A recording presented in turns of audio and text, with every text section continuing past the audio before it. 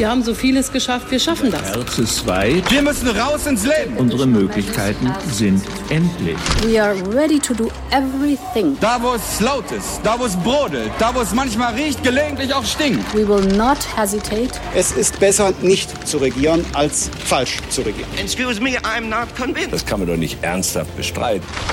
Hauptstadt, das Briefing mit Michael Brücker und Gordon Ripinski. Live von der Pioneer One.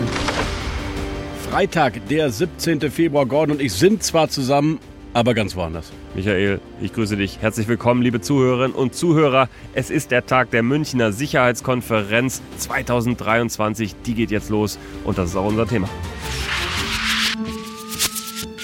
While there is still time, I urge the Kremlin to de-escalate, to disengage its forces from the frontier and to renew our dialogue. In Europa droht wieder ein Krieg. We are still open to a diplomatic resolution. But if it does not, we are also clear-eyed that there must be consequences.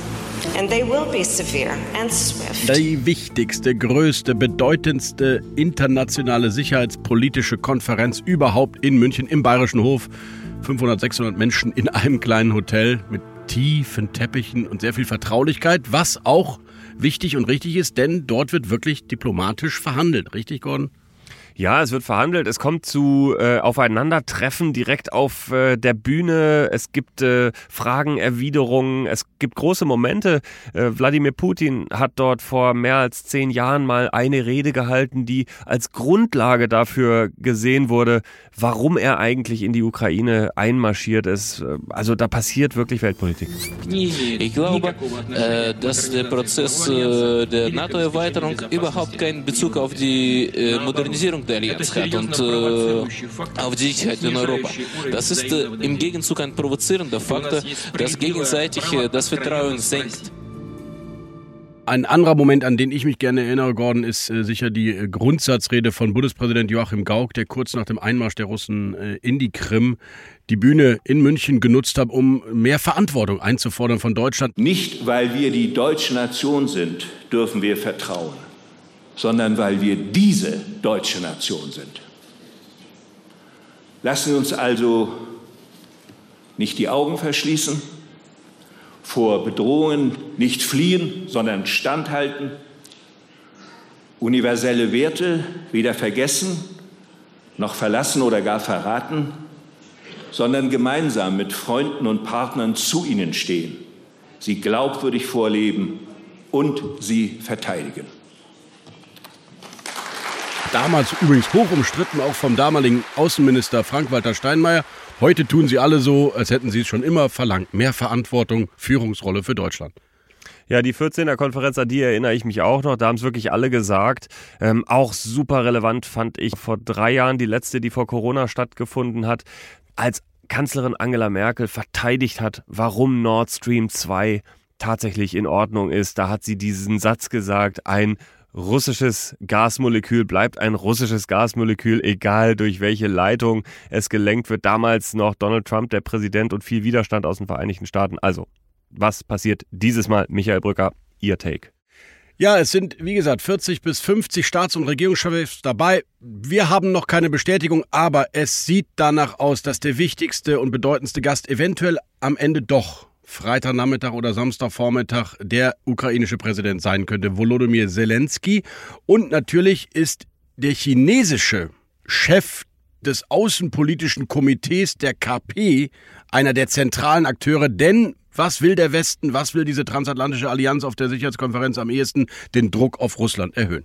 Und sprechen wir auch noch mal eine Sekunde über die Gäste, die nicht da sind. Sie kommen nämlich aus Teheran und aus Moskau. Es sind keine russischen Vertreter da. Es sind keine Vertreterinnen und Vertreter aus dem Iran da. Lavrov war immer da eigentlich.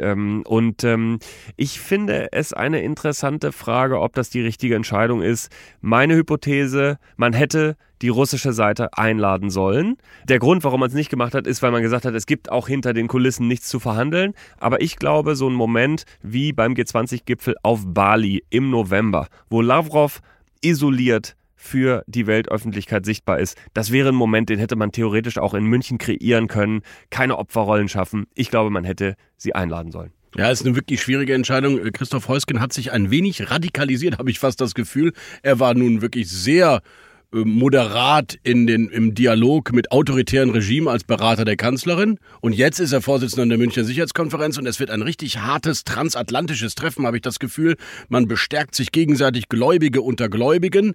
Du hast recht, vielleicht wäre ein Russe, der vielleicht unterhalb des Außenministers wenigstens ist, hilfreich gewesen, um die eine oder andere Botschaft diesem Mann dann auch mitzugeben. So kommt's jetzt nicht. Also insofern wird's echt wie früher, Gordon, eine Wehrkundetagung des Westens. Genau, und ich halte das für falsch. Ich glaube wirklich, dass der Moment des Aufeinandertreffens, der Clash der Konfliktparteien ein wichtiges Element war. Und ich hätte da gerne einen Iraner gesehen, auch wenn wir in der Sackgasse stecken, diplomatisch mit Teheran. Dieses Aufeinandertreffen im Forum, das ist das, was das Treffen ausmacht. Dieser bayerische Hof, dieser enge Raum, die Hitze, die Debatte, die dort wirklich live stattfindet und dann wirklich auch dieser Widerspruch auch mit diesen Regimen. Jedenfalls bin ich gespannt, was Wang Xi und liebe Zuhörerinnen und Zuhörer, es ist nicht der deutsch-chinesische Tischtennisspieler gemeint, sondern es ist der Chefdiplomat des KP gemeint. Welche Rolle er spielt mit Annalena Baerbock will und wird ihn wohl treffen, wahrscheinlich auch Olaf Scholz. Du hast ja die Tagesordnung von Olaf Scholz bei uns im Hauptstadt-Newsletter veröffentlicht.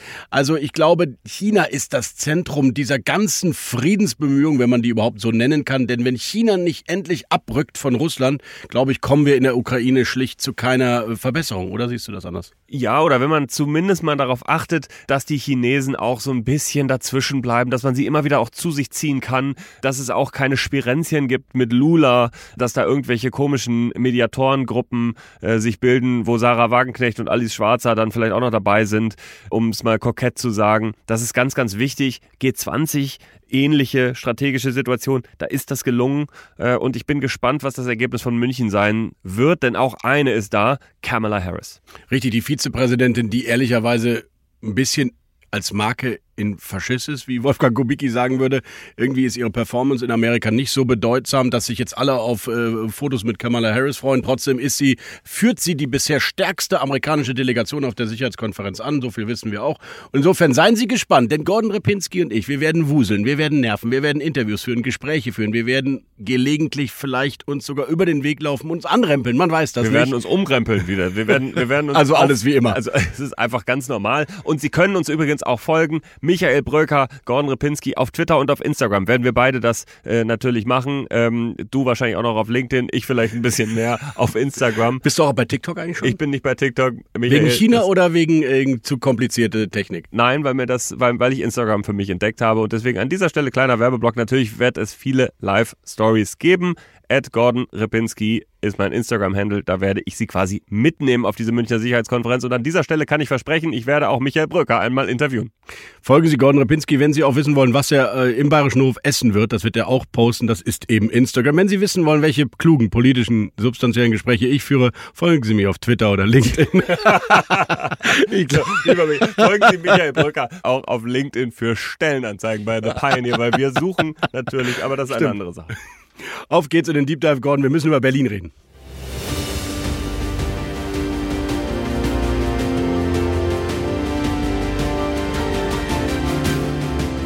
Unsere weiteren Themen heute. Im Deep Dive sprechen wir über Berlin, die Stadt, die vieles kann, nur nicht Politik.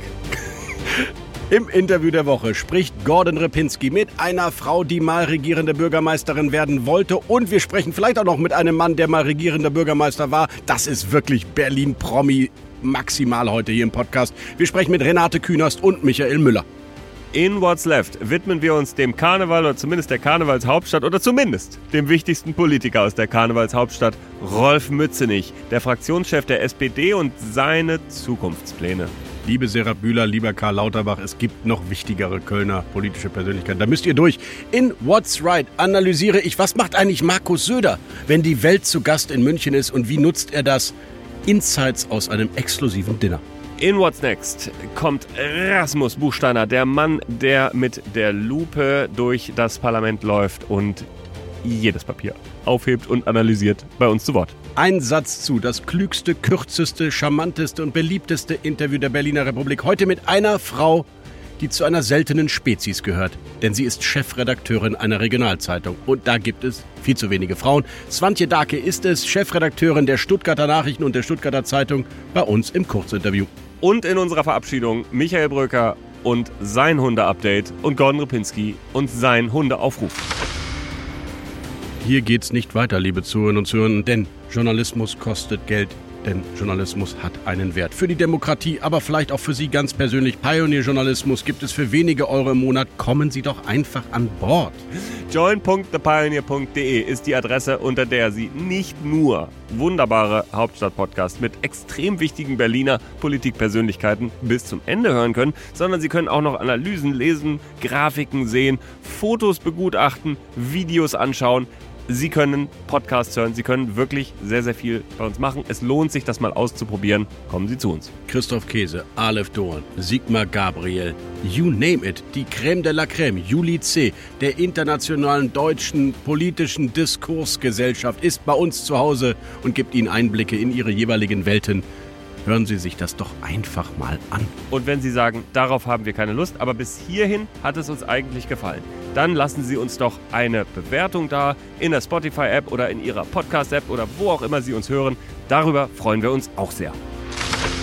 Hauptstadt das Briefing mit Michael Bröker und Gordon Ripinski. Live von der Pioneer One.